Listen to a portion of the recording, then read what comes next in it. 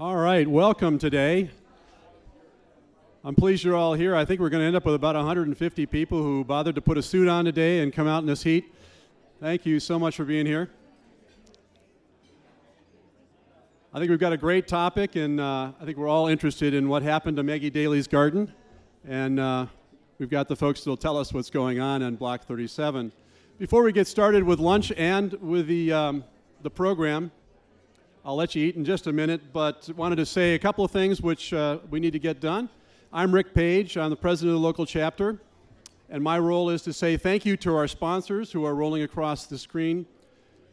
Please pay attention to those that are supporting us, and if you are somebody who could support us and aren't, please let us know, because we'd love to have your support as well. There are a couple of things I want to point out. We have a great and very energetic University Alliance program. And I believe we have 5 or 6 students with us. Could they stand up? If you're a student now and you're invited here as part of that program, would you stand up?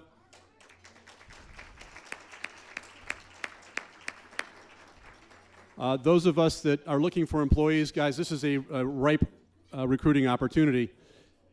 Also, we have a very, very active Emerging Leaders program, and that I don't qualify anymore, but it's the under 35 crowd. And is John Wickman here? John did not make it? Okay. And John Wickman heads up that effort, and they have a very active program focused on just that young crowd and mentoring programs and their own events. So please look forward to the website for upcoming events in that area. Also want to thank our media who is here in force today. I believe we have representatives of Illinois Real Estate Journal, Cranes, and Midwest. Anybody I miss? Well represented. This program, like all our programs, our podcast, the young man up here in front is recording this, and they will be posted on our website. So if you would like to share this with other people who couldn't be here today, point them in that direction. The podcasts are great, and they get a lot of hits during the course of the month. Upcoming events on August 14th. We have our first suburban breakfast of the year. It'll be upcoming out at Riverway in Rosemont, and Dan Olbrich will talk to us about that upcoming program in just a moment. Also on August 21st, we'll have our first learning event. Now, you may be familiar only with these luncheons, which we have the second Thursday of every month. You may be familiar with our social events, which we have fairly often for networking and just having fun. But we also have throughout the year a number of learning events, and these take the form of a couple of hours in an evening, or upcoming a half-day session, and sometimes day and a half, 2-day sessions. And so we call that our learning program. Upcoming on August 21st, we have a chance to have a great speaker talk to us about the CRE professional in the global marketplace, managing a global marketplace of real estate for corporations and institutions. And I've been asked to do this little exercise here because I think it applies to everybody. If you are somebody in this room and you have a relationship with somebody else who might not be in this room, who manages or has an interest in a global real estate firm, would you raise your hand? Do you have clients that manage global real estate? Do you manage global real estate? Could you recommend to them that they take a look at our website and look at this opportunity to engage with other end users in the idea of how do we better manage global real estate?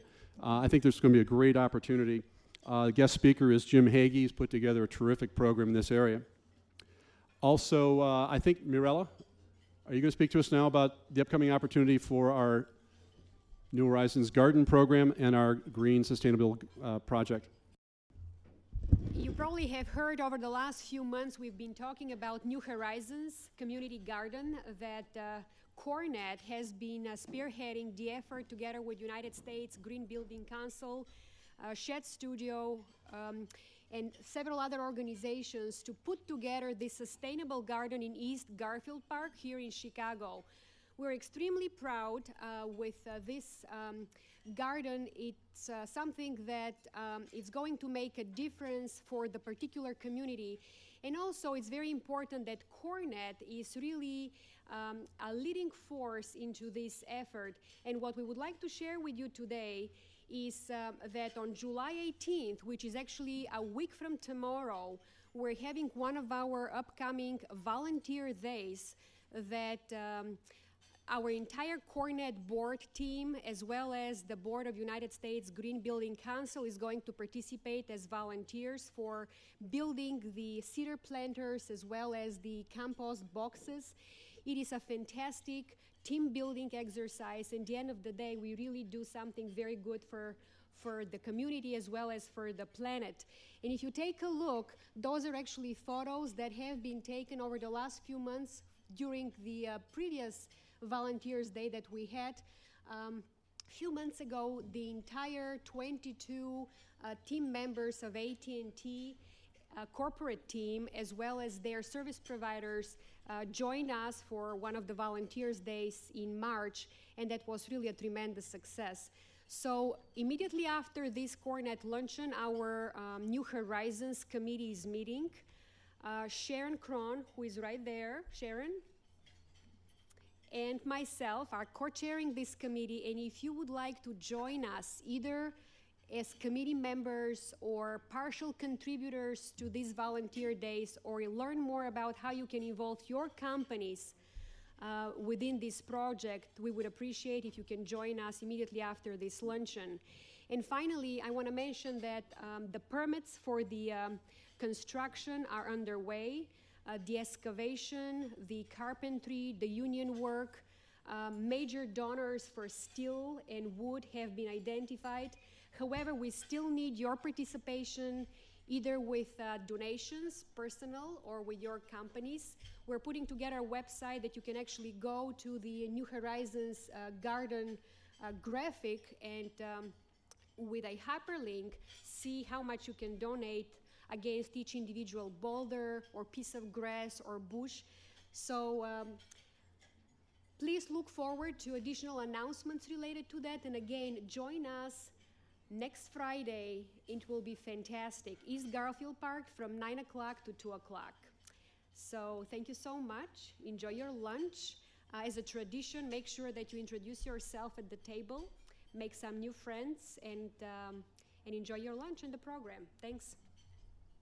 All right. Just a few announcements before we get the show on the road here.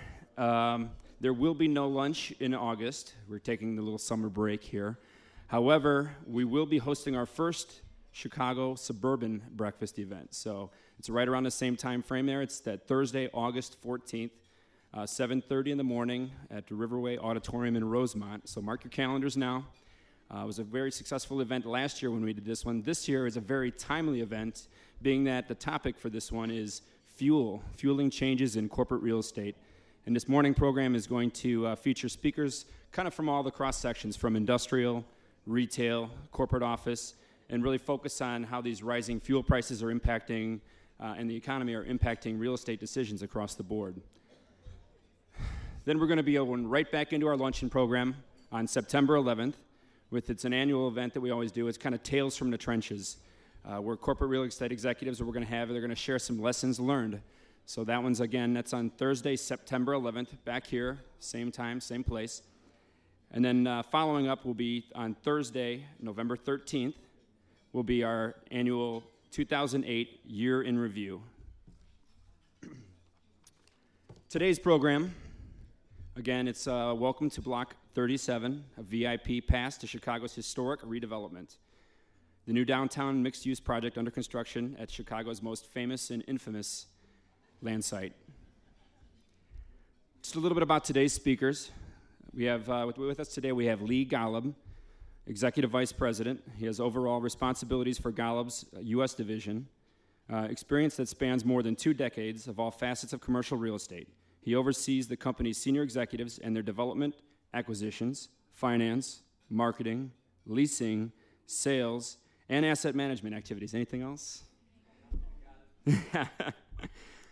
Mr. Golub guides the company's continued emphasis on office, residential, and mixed-use development and acquisitions. Under his leadership, the company has become a major developer and investor in the Midwest and beyond. And another tidbit is I've had the pleasure of sharing the stage with him many times at the House of Blues. He is the drummer for Dr. Bombay. All right. Also, all right. We have Paul Fitzpatrick, Managing Director of Joseph Fried & Associates, an entrepreneurial real estate company that develops, acquires, and operates retail and mixed-use properties nationally. Company is dedicated to creating environmentally responsible and sustainable development. Currently has properties in 6 states with over 8 million square feet of space and approximately 5,500 residential units. Mr. Fitzpatrick has extensive experience in development of mixed-use, transit-oriented properties and projects with significant historic preservation issues. Currently oversees Joseph Fried's 2 major developments in Chicago, obviously the one we're here about today, Block 37, and the Sullivan Center, formerly Carson Perry Scott Building. Mr. Fitzpatrick also has aspirations to sing in Lee's band, although I don't know if that's going to happen, though. So, everybody, please welcome Paul Fitzpatrick and Lee Golub. Dan, there is one more thing. There's one more thing that I do oversee at Golub, that's our softball team. Okay, we have won 4 championships in the Downtown Real Estate Softball League, and that is probably the second most important thing in my life, besides my family. Don't ask what the first one is, yeah. I had a good family. Thank you for having us. On behalf of Paul and myself, we're very honored to be here. And we thought Paul and I have given a lot of speeches about Block 37 in the last year. And, whoops. And that usually lost happens. the coffee. We thought we'd do a little bit something different today. Instead of us just coming out and talking about the project, doing a PowerPoint, and you guys sit there, have your lunch, have your dessert, and all that, we're going to try to make this a much more interactive event. And along the way, we can give you some tidbits, and we have some slides and some presentation material, but hopefully this will flow in a Q&A interactive environment, because everybody has something to say or think or question about Block 37. I think most everybody here. So first thing I want to do is I want to go around the room. I don't know if we have any microphones. What does Block 37 mean to you? Anybody? Gallery 37. Mm-hmm. Skating on State. This is like we're at the Improv, okay? What else? Garden. So far, the 2 things that have come up nothing has to do with the development of the block. Somebody else in the audience. Here we go. CBS. CBS. Sure. Okay, that's good. We finally got something. I didn't hear. German. Oh. Isn't that at Daly Center? Daly Plaza? That's across the street. That was right. Okay. Okay. It's a big celebration. Do we need for the podcast, I know you guys said for microphones for the people in the audience. Okay, let's go if we can get over here. CTA. Okay. Somebody else. Shopping at Montgomery Wards. That goes back a long time. Shopping at Montgomery Wards? We just found the oldest gentleman in the crowd. That's about right. I went there with my mother. I think they were closing the store at the time. Paul, do you remember that? No, I do not. I don't either. You want to help us out there, sir? Okay. I got one over here. Opportunity. I like that. That's a good one. Took too long. That could be someone else's opportunity. You're looking at 2 guys who took advantage of the opportunity. How much office space available? Okay. Where do you want to go with this? Let's go. One more. Okay, what?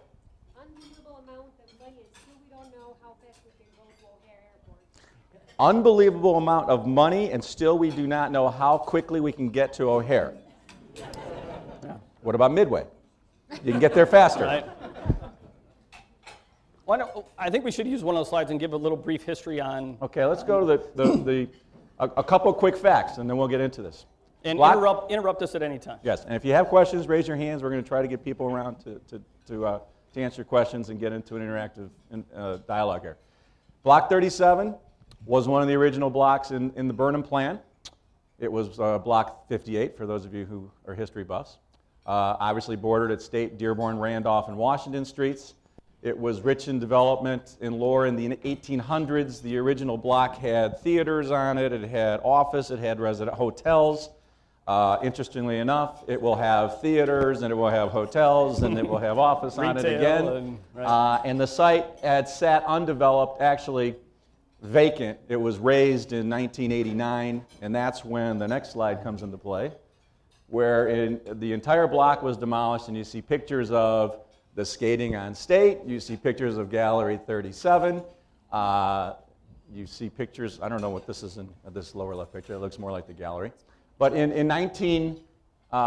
2001, Mayor Daley, our current Mayor Daley, decided that the city needed to get something done, and so the city basically decided to purchase the block back from the developer who had control of the block, which was a venture of Larry Levy, Met Structures, and JMB, who had signed a development agreement with the city back in 1983, I believe.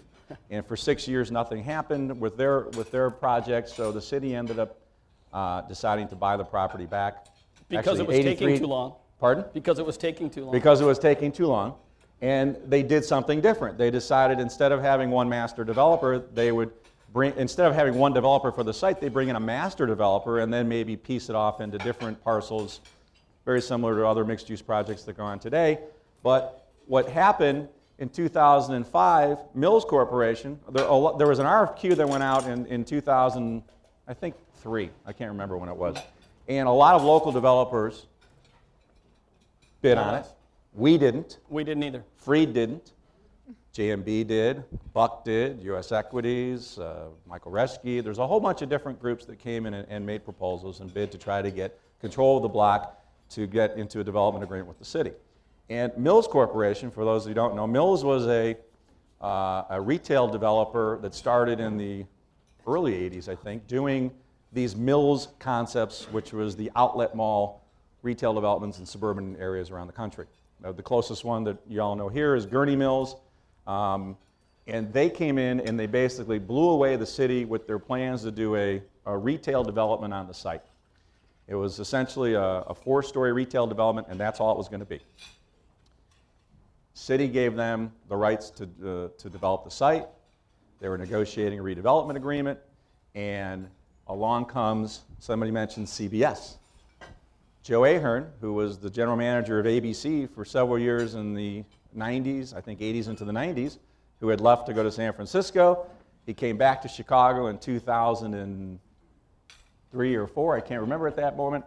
And the first thing Joe did was he met with the mayor and he said, I want to move my studio from a piece of crap on McClure Court, which I currently own that building. And so it is. And I can't wait till they leave so we can knock it down. To, I want to have a studio that's overlooking Daley Plaza. I want to be there. I want it to be like New York. All the cool studios are happening. I want it to be interactive. I want people. And I want to be right there on the corner. So then Mayor Daley went to Mills and said, guess what? You just got yourself an anchor tenant. Now we're going to put an office building on the site. And again, Mills is a retail suburban kind of developer. And at the time, CBS was going to move all of their facilities from McClure Court and other operations they had around the city. It was going to be about a 250,000 square foot build-to-suit on the corner. That was great. And then another group comes in and says, I want something else to happen. And that was the CTA. That was the CTA. CTA said, you know what, Mayor? And the mayor and CTA got together and said, we want to have this station here, which is going to be able to have express trains to Midway and express planes to O'Hare. How fast we get there, we don't know, whoever asked that question. And this is going to be a spot where, similar to in London, which station in London is it? Paddington Station? I forgot, where you could actually check in your luggage. Your luggage will get to your flight. All you need to do is get on the train, and you're all checked in. And we want to have that here. And so Mills now has a dilemma on their hands. They're a retail developer. They want to build a 4-story kind of media interactive retail situation, and now they have a governmental authority that says, I want to put a train station basically 4 levels below grade here. Running diagonally through the site. Running diagonally across the site. And there'll be some slides here later you can see where basically it hooks in, it ties into Dearborn and ties into State diagonally right across the site. And I want to build an office building over here.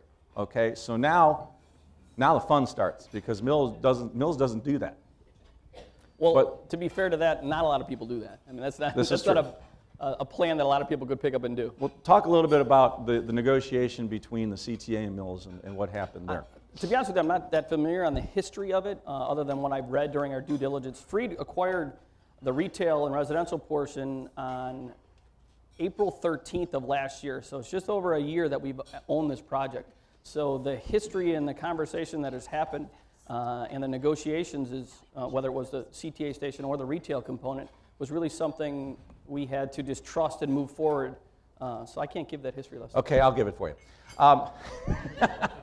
He's older than I am. So. I guess I worked on it more than you.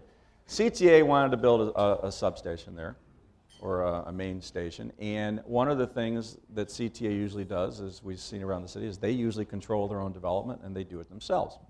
Mills thought there's no way in heck I'm going to let a governmental authority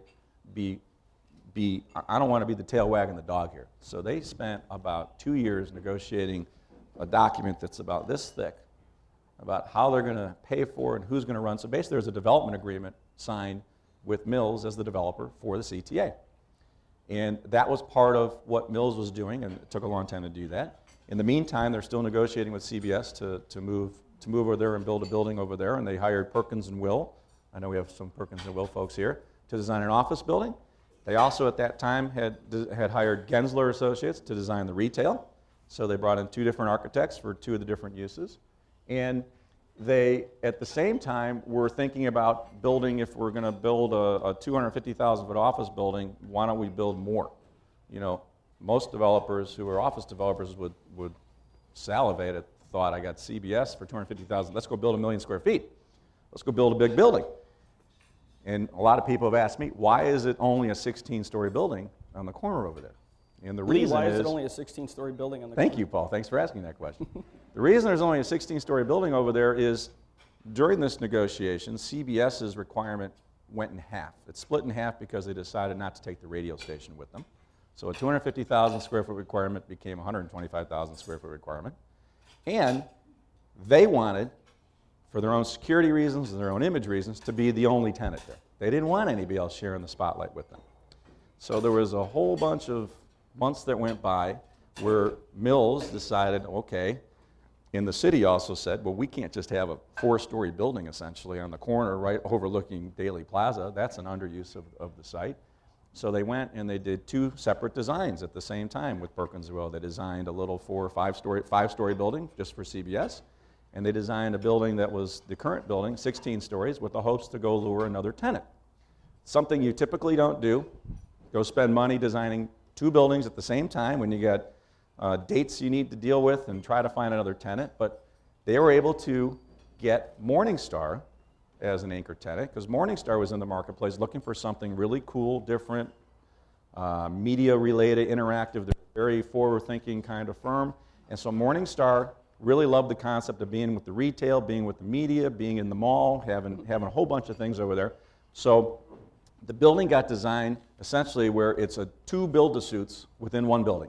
You've got a 5-story building, which is CBS, and they have their own core, and that's why the building is only 16 stories, because they have a full core for those architects in the room for 5 floors, for 100,000 feet. And then you have another 11 floors above that, which essentially is another elevator core for just Morningstar. So it's 2 build-to-suits in one. So fast forwarding, how did Golub get involved? So fast forwarding, Mills, who was a retail developer, who was now working on an office development and working on a below-grade underground CTA development, also had gotten some financial trouble. They were a publicly traded REIT. They had broken ground in November of 2005. They had the most lavish groundbreaking I've ever been to. Anybody else attend that groundbreaking? Was it the most lavish groundbreaking you've ever seen? They spent a lot of money on that. And construction started, and 3 months later, construction stopped. They had some accounting issues with the SEC, and basically Mills' stock dropped, I don't know what percentage, and they stopped paying the bills, so the contractors stopped working. It was at this point that they decided to hire an investment broker to basically sell certain parts of the deal. One is, let's sell the office building. Let's sell what we've designed. Let's sell the lease with Morningstar. Let's sell the lease with CBS. And during this other 3-year process, go back to that slide that has the whole project. Yeah, the stacking plan. Okay. Also, during the time they were working with CBS and Morningstar and with the CTA, they had come up with a concept of which we actually were involved with Mills a little bit on the side with, let's design air rights above. We have the office building in one corner at State and Dearborn, but there's 4 corners over here. And there's 3 corners are left, essentially 2 corners because the office building almost gets to the east on Washington Street. But let's design air rights for a future hotel or residential. And Gensler and Mills had designed this concept of building one building along Randolph Street, the entire from State to Dearborn, that would be a hotel and then residential above it. So this was something that Mills decided to sell the air rights. So they went to residential groups, they went to office groups around the country. They hired HFF to sell the air rights and to sell the office building that now had stopped construction, but they still at least had 2 leases that were executed. We bid on both of them. We bid on the residential. We came in, we did our own plans, hired our own architect, looked at building a residential apartment building, building a residential condo building, and also bid on buying the office building. And at some point in time, after about 6 or 7 or 8 months of just not hearing back from them, we basically went back to Mills because they were in such disarray and said, you know what, we're out of the game. We just want the office building. If you want us to do the residential building, then you got to give us the office building. Another 4 months went by. A new chairman came in. I got a call one morning. I was on vacation, and I didn't even know who this gentleman was. He was the new chairman at Mills, and he said, do you guys want to buy it all? I said, yes. He says, great. You got due diligence in 30 days and close. I said, no problem. I was in March of 2006. We closed on October 31st of 2006. So 30 days of due diligence turned into about 9 months. It was very, very interesting and complicated structure that had been created here within these components with the office building, the mall, of which Mills was still going to own the retail and develop the retail while we were going to take over the construction and development of the office building. And in the future, we would do air rights above the retail, whenever they finished it, for a residential condo and a residential rental building. And then the CTA, they would still handle the CTA below and the parking below. Right.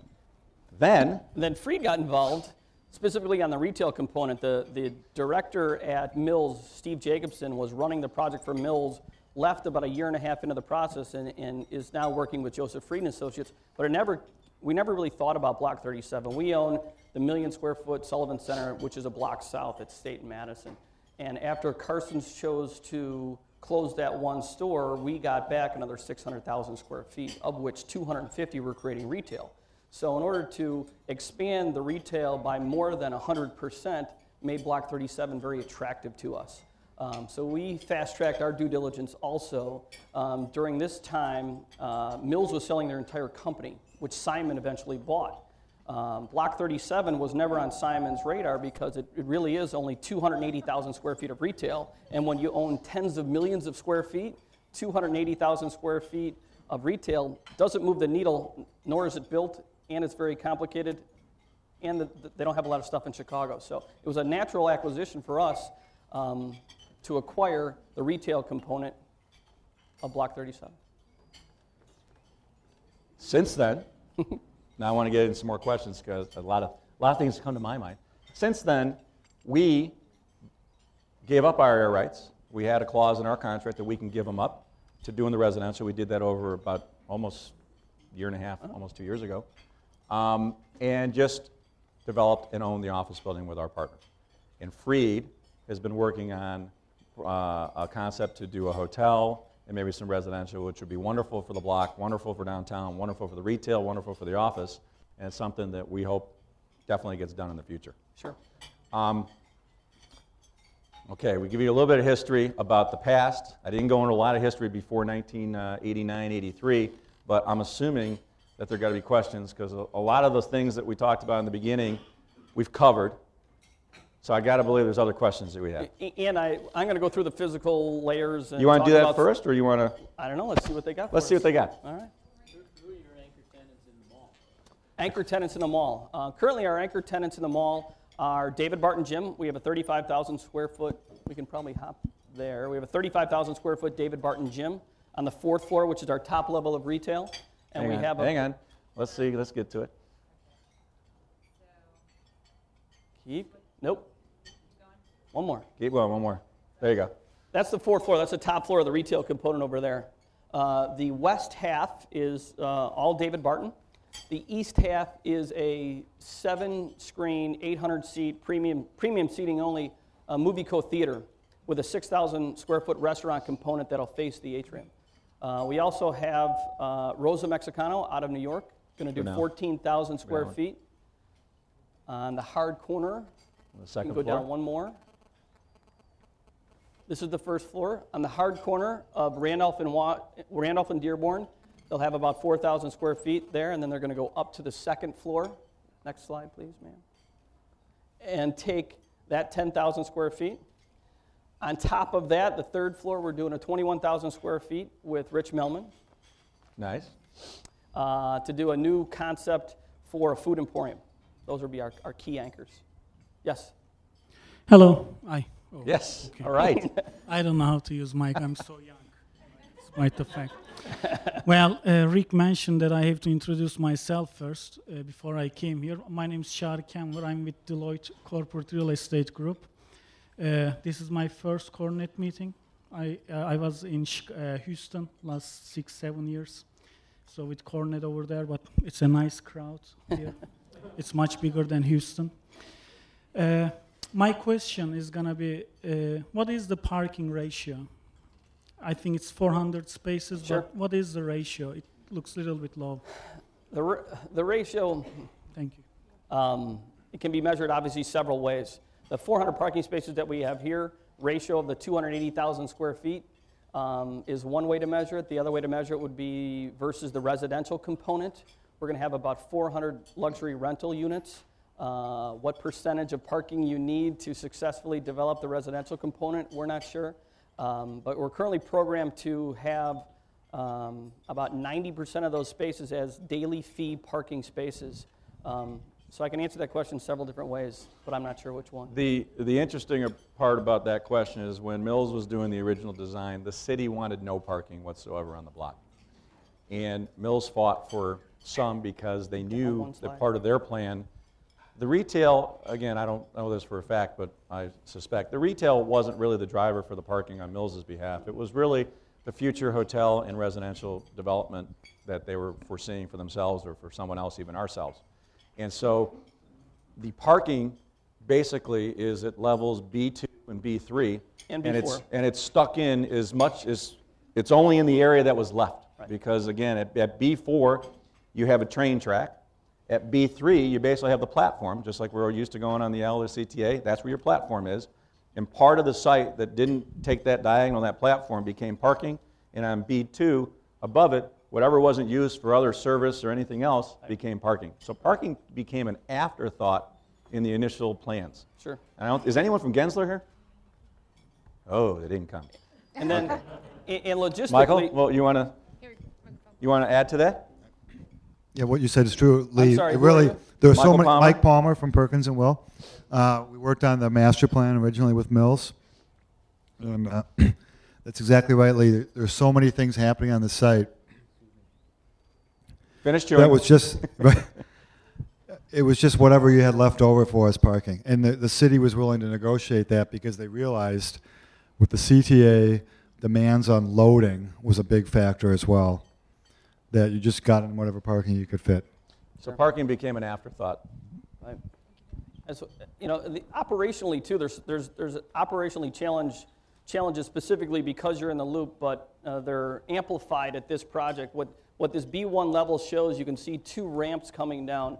The southern ramp is the ramp that goes down to the parking garage. The northern ramp, that blue section at the top, is actually the loading dock. It's a loading dock for the retail component, it's a loading dock for the office, it's a loading dock for the hotel, and it's a loading dock for the residential component. And it's a loading dock for the CTA. So operationally, this is going to be very busy down there. We're going to have a lot of big guys working down there for us. Go to the B2, B3, B4. I didn't bring those. Oh, you didn't bring them? Then Those don't got do that. cut. Don't do that. Yes, yeah, exactly. Another question? Come on. I mean, I can talk forever, but I didn't feel like talking. I'll physically step people through the retail component. Okay, go. And see what kind of questions come through there. Start there, or anywhere. Here's good too. This is directly across from Macy's. This is the State and Washington corner. The building directly west of it is the office building. To the north, you're seeing some renderings of eventual residential component. But as you can see here, there's 4 levels of retail above grade, 1 level below. The design, the exterior facade, this is the same facade that is designed for all 4 elevations. Was really designed to reflect the surrounding, as well as the office building, was really designed to reflect the surrounding architecture. So during the day, it's going to continue to reflect not only the Burnham Hotel, all of the theaters, Macy's building, but then at night, too, it's going to play off of some of those images on the outside of the building. The other positive on this design from a pure retail perspective is although it's a vertical mall, all 4 levels have glass, so you can see what's going on in there. There's, our classic vertical malls here in Chicago are, if you didn't know what they were, they're granite boxes. So I think it's going to help the retail component a lot. Sure, this is probably our best rendering of the interiors. What we did, one of the things that we did when we bought this project from Mills was really re-look at how the pedestrian traffic flow works. We've redone our escalator pattern. We've redone our corridors. We've redone a lot of things. But this, you're standing on the B2 level, looking across the mall. Below, you're looking down into the pedway. Our pedway is going to have the same fit and finish as the balance of the mall. So it's not going to feel like the pedway that exists today. First floor, second floor, we're going to have LED screens inside of the mall for activity, for signage opportunities. And at the top, you see a glass skylight or an atrium. So we'll be able to get natural light all the way from the roof level all the way down to the pedway itself. The other major thing that we did is we have 2 main glass elevators that originally served the entire retail portion. We've taken those elevators to go all the way down to B4 for the parking level and then go through the roof. For eventually, we're going to create a public garden on the 5th floor after we complete the residential components. It'll be the first public garden in the city of Chicago that everybody can use. It's not going to be solely used for the hotel or the residents or the people within the mall. You can literally come in and go to the 5th floor. How do you access it? You're going to access it directly through the mall. So you're going to have to come in through the center and take those elevators up to the roof, or you can access it from the residential component. And then there's a stair also coming off the office building that, if they'd like, we could do that. We should talk. We got to talk about that. Yes. Yes. We'll hop to the next. There actually is a pedway slide. Sure. Why not? I'm not sure how many people are familiar. I think everyone's familiar. We have a pedway. I don't know how much time people are spending in the pedway these days, and that's one of the challenges. The gentleman from Houston might not know this yet. We have a pedway. And Block 37 historically has been the hub and has been closed for a long time. So the traffic on the pedway, the retail on the pedway, if Ralph Hughes is here from Macy's, he obviously doesn't like the fact that he doesn't have any retail down there right now. So it doesn't allow the traffic from the east to come over, but also blocks everything from Daily Plaza and the traffic there. So there's actually 5 miles of pedway system within the city of Chicago. As it says, there's 40 buildings that are connected. And again, at State and Washington, when we reconnect that, you'll be able to walk anywhere in the city through the pedway system. If we go to the floor plans again.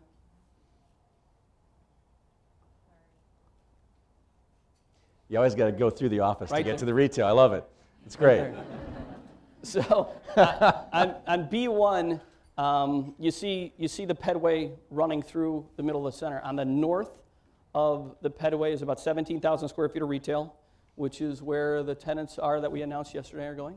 And to the south is the future CTA station, where you enter the ticketing area on the east, go in and flow down the escalators down to the platform.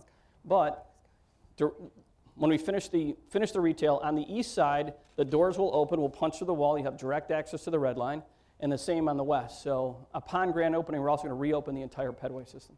Well, how long will it be open till at night? Is it 24 hours? 24 hours a day. Is Macy's 24 hours? It is not. Nor is the Cultural Center, nor is Daily Plaza. But again, there's not the traffic flow needed yet, so we're hoping to be a catalyst to continue that. Hang on. Yes? Here, sir. What is it that CTA CTA is not doing. The descriptions in the paper Sure. I just could not understand. Sure. Do the question again for the... Repeat the question. What is the CTA not doing that originally was planned for the site, which was obviously in the plans that we bought also? What they're doing right now is they're deferring the opening of the station. So we're going to complete the below-grade base building work. We're going to have all of the base building equipment down in there. They won't have any finishes though. We're not going to finish the escalators, the stairs, no paint. Their south wall we're going to use as a merchandising wall and an advertising wall, so it's not going to impact our retail.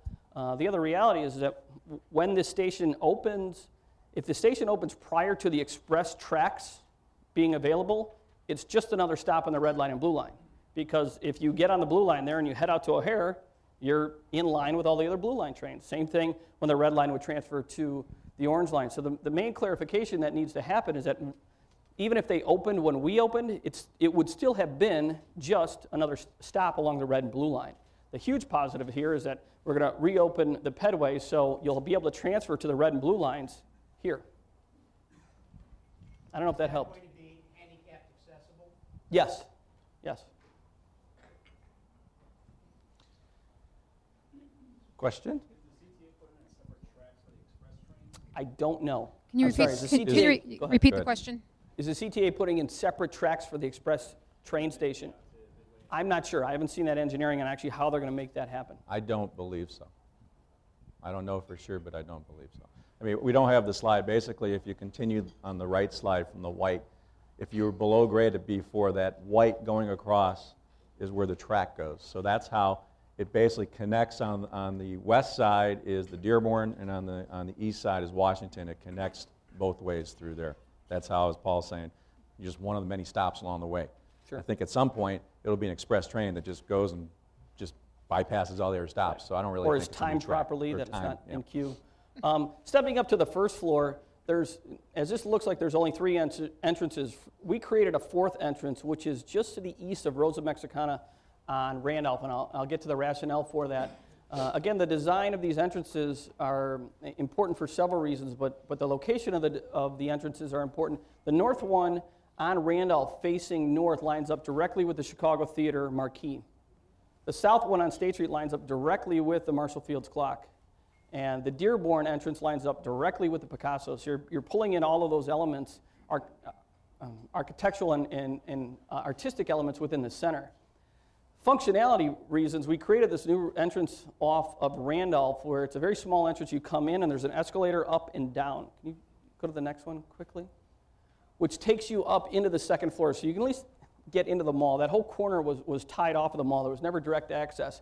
And what that does, it'll dump you on the 2nd floor, but we also created an up-only, express up-only, which dumps you in the middle of the food court. So you're able to capture that whole West Loop population for lunchtime that they don't have to figure out how to get all the way up there. It's in and up as quick as possible. We did the same thing off at Dearborn. When we came in off at Dearborn, there's an express up to 2, up only, and then up only to 3. So our goal is to try and get as many people up there during their lunchtime as possible.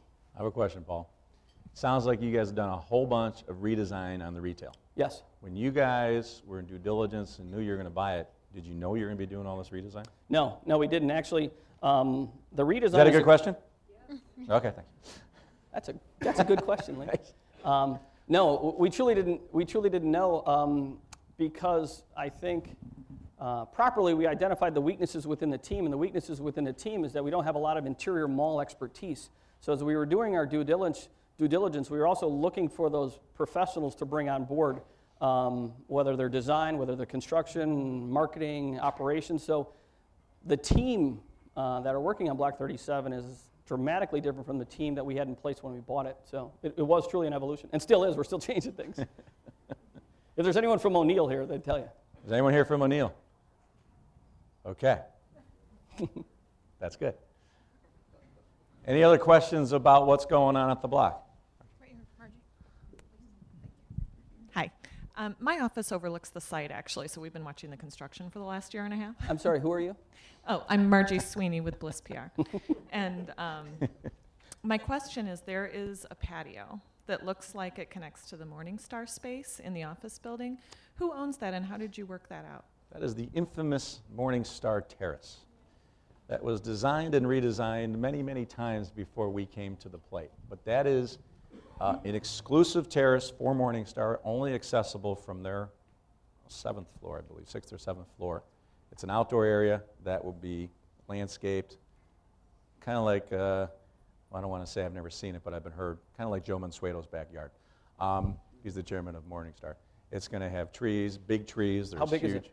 Huh? How big is the deck? It started out in the original lease that was negotiated, and Michael Palmer and Kristen can talk about this. It was about 2,000 square feet when it started out, and as they got into design, it grew and grew and grew to almost 4,000 square feet. It would be sitting on top of the stairwell and it's mechanical on the west side of the east side of the office building. It's that area that's just to the east of the blue in the office building.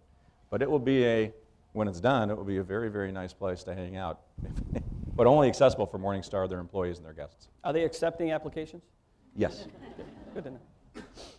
Question in the back. Yeah, I have a quick question. With all the talk about the natural lighting, I'd like to hear that. What about LEED or Energy Star? Sure.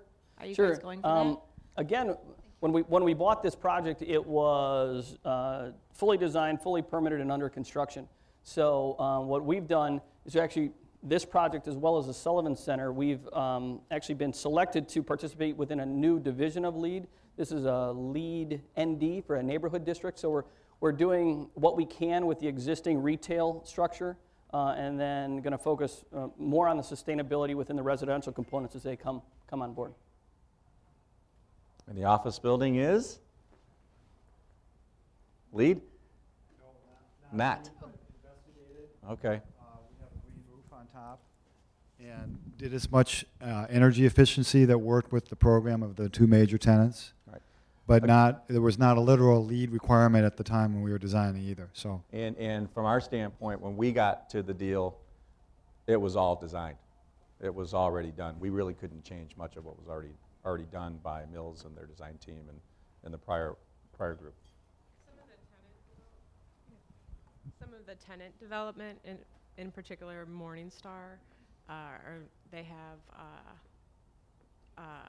photocell controls for their window shades. And how do you know that? Underfloor air. And how do you know that? I'm with the. He's basically trying to say, who are you? Who are you? Oh, I'm sorry. I'm sorry. I'm Kristen Roseborough with Perkins & Will. We're the base building architect for the media tower. And so through the development of the construction and a relationship with the tenants in the building, I know those things. The office building, just for a couple of facts, it is 16 stories, 440,000 square feet. And gorgeous. It's absolutely gorgeous. Thank you. Thanks to Perkins & Will. Mm-hmm. It is CBS they will have their broadcast studio will be there.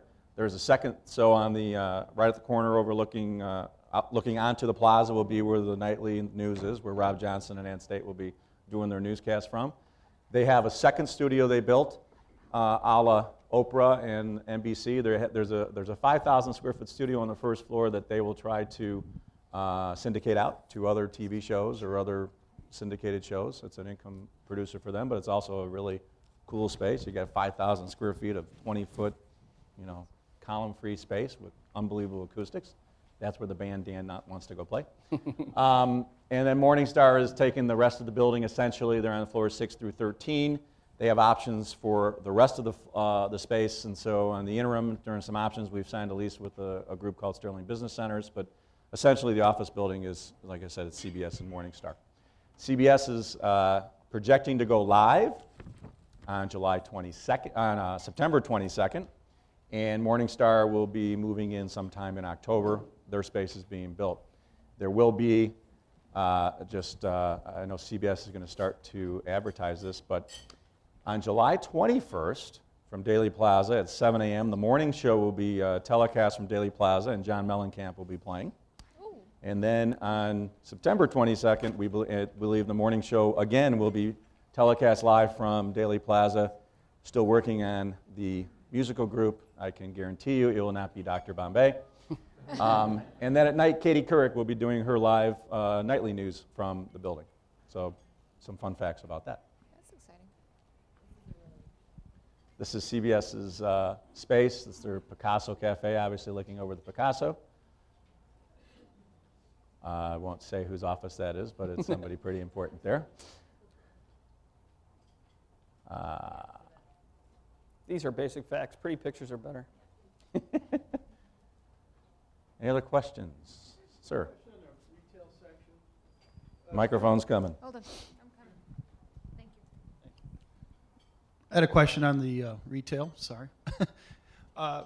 Post Bloomingdale's and Chicago Place, although they had Nordstrom's, a lot of the retail development has been direct access off the street, and you decided to, which is much more expensive, build a common area, traditional mall, Sure. vertical mall. What decisions or factors went into that choice? If I knew, I'd tell you. Again, when we It's an bought excellent the building, question, though. But it's a great question. I mean, I think originally when Mills was answering the RFQ and their original plans, it was 3 levels of retail. Obviously, the value of the dirt is going to demand a density that you need to figure out. They were requested from several people to do more retail than that and develop this plan. So when we inherited this plan, it's something that we're leasing up right now, but not being part of the original decision. I'm not sure. Sure. So what happened to the air rights above the mall? Are they? What happened? The question is, what happened to the air rights above the mall? Sure. The air rights are still in existence. There's still a PD that allows for 800 either hotel rooms or 800 residential dwelling units, or a combination of either or. So you can split it up 400, 600, 200. And those rights are owned by Joseph Freed. And that is owned by Freed. We gave those rights up. Freed inherited them when they bought the deal from Mills. Now, one thing that hasn't been asked, and I'm going to give you my 2 cents, and a lot of people say, well, why did it take so long for something to finally happen on Block 37? And my answer is, when JMB was originally trying to do this development, they signed an agreement with the city in 1983, and there was a big office development boom in 85, 86, and 87 in downtown Chicago. But there were some environmentalists. There's a big book There's a written big all book about it, right. The environmentalists got a hold of the situation here and really wanted, which was the McCarthy building, which was one of the buildings on the block, they wanted to preserve the building. And so this was in court for a number of years. The city could not basically deliver the site to them because the city had to demolish and deliver the site to the developer. And by the time that got done, basically they lost the whole market. So in 1989, when they finally were able to accomplish this and they demolished the site, minus the ComEd substation, they lost an entire office market. Now we're in 1989, 90, 91, 92. Some of you were around, and it was as bad as maybe as it's going to be now, but it was pretty bad back then. And through the 90s, there was nothing going on. In the early 90s and mid-90s, there was no office market, there was no residential market, there was no hotel market, there was no retail, there was no development happening. And JMB, finally, as the markets were turning in the mid-96, 97, where there was, and again, in the loop, we hadn't seen the Millennium Park wasn't done, it wasn't even thought about yet. You hadn't had the theater district, there wasn't this integration of residential and retail that's coming back in the loop. The universities weren't there, the retail on State Street, none of that was there yet. So none of that was there. And then when they came up with it, plus the city had final say over any design that they came up with. And JMB hired Helmut Jahn, they hired Cohn Pedersen Fox, their last design was Solomon Corwell Benz, and the last design was essentially a Lord & Taylor retail anchor, a couple of levels, with a hotel above. Now we have one structure, hotel. Retail hotel. It was retail, hotel, condo. I think office was out of the plan. And it was very similar to what JMB has been able to do with Water Tower and with 900. It was a vertical mixed-use development where, again, huge numbers to finance, huge, dollar volume, just a huge deal. And in the marketplace, at that time, you had to do pre-sales for condos, which was probably achievable, but there was no hotel market at the time. So the stars would have to align from a financing standpoint for each one of these separate uses to be in play at that time. And finally, that last plan didn't work because they couldn't get a hotel group. So that's when the city decided we've had enough, we'll buy the land back. They structured the deal with Neil Bloom. They made that deal, and everything changed then because now the city owned it, and the city now wanted to see something done. Instead of, show me your plans, and yeah, I like that or I don't like that. We all heard about Harrods, we'd heard about the gourmet foods, the mayor wanted all this stuff. It's a different different situation where now the city needs to see something happen, so they're going to be a lot more aggressive in pushing it. So when Mills took over the deal, and we were introduced to Mills through CBS because, again, we had owned a property near CBS. We were trying to lure them to our property, and Joe Ahern said, I like you, Gene, my dad, and Lee. You guys are great guys, but I really want to be over here at State Street at Block 37. So why don't you go to the Mills guys and go talk to them. So we were introduced to Mills through CBS. We didn't know Mills from Adam. I've never done anything with him. And we looked at the design. Now what we did know was that SCB, who's an architect who does a lot of our projects, was the last architect who did this project design for JMB. We knew they knew a lot about the site, what can happen on the site, and when we were talking to Mills, we said, you've got, we brought the perspective of you've got an office anchor, you got an office building, go do that, build more. You've got retail, that's what you do, that's good. So there's air rights, do air rights situations, design for the future. Put the infrastructure in, down to the ground, but allow for a financing to happen when the market was right for a hotel or for the market was right for a residential. And that's essentially what has happened. And that's one of the reasons why they were able to get it done, because they were a retail developer and they had the anchor with the office tenant that showed up out of left field between CBS and Morningstar. Question? Hi, I'm Sharon. What would you have done differently if you had been able to develop those plans from scratch? How much time do we have? I know a couple of things differently we would have done in the office building. Yeah. We definitely would have built a bigger building. We would have convinced CBS somehow, some way, not to have that situation happen where they wouldn't allow anybody else in, or we would have impeded on more retail space to put another core in to allow for another elevator bank that would have gotten us more square footage. We also would have gone deeper below grade. Right now there's one level below grade in the office building, which is only for CBS's vans and trucks, which you see all over town. There was thought about going 2 levels below and creating a real loading dock in an office building, but Mills thought that was going to cost too much money and they decided against it. Thus, the whole loading situation for the office building is almost a block away on the corner at Randolph and State Street. That is definitely the two biggest things we would have done differently on the office design, without question. And probably would have looked at separating the office building from the retail building structurally. Right. During construction, the design works flawlessly when they're built all at the same time. That didn't happen. The office building was built first. The retail building might not have ever happened. Right. So that was never part of the design scheme. It's obviously working today. And then we would have spent more time on focusing on the residential presence that exists on Randolph, as well as physically how are you going to build those towers in the future. Mills' thinking was we're retail guys, we're not residential guys, so we're going to give them what we're going to give them, and we're going to move on with our lives. So it would have been probably thought out a little differently as the pieces should have been. It was very hard to get any kind of street level square footage out of Mills because they were just looking at it from that's retail income I'm giving up. The floor plan. And we fought and fought and fought and got to a point where we did the best we could, and then we decided to walk away from it. The core right in the middle of Randolph is the core for 100% of the residential component. So on each side of that elevator bank, you have a hotel lobby entrance and a residential apartment entrance. Granted, there's sky lobbies for both of the uses, but there's not a lot of room there to get 800 things in the air. Isn't it fair to say, though, that a lot of what you're stating in terms of what you would have done Here, it's coming right now.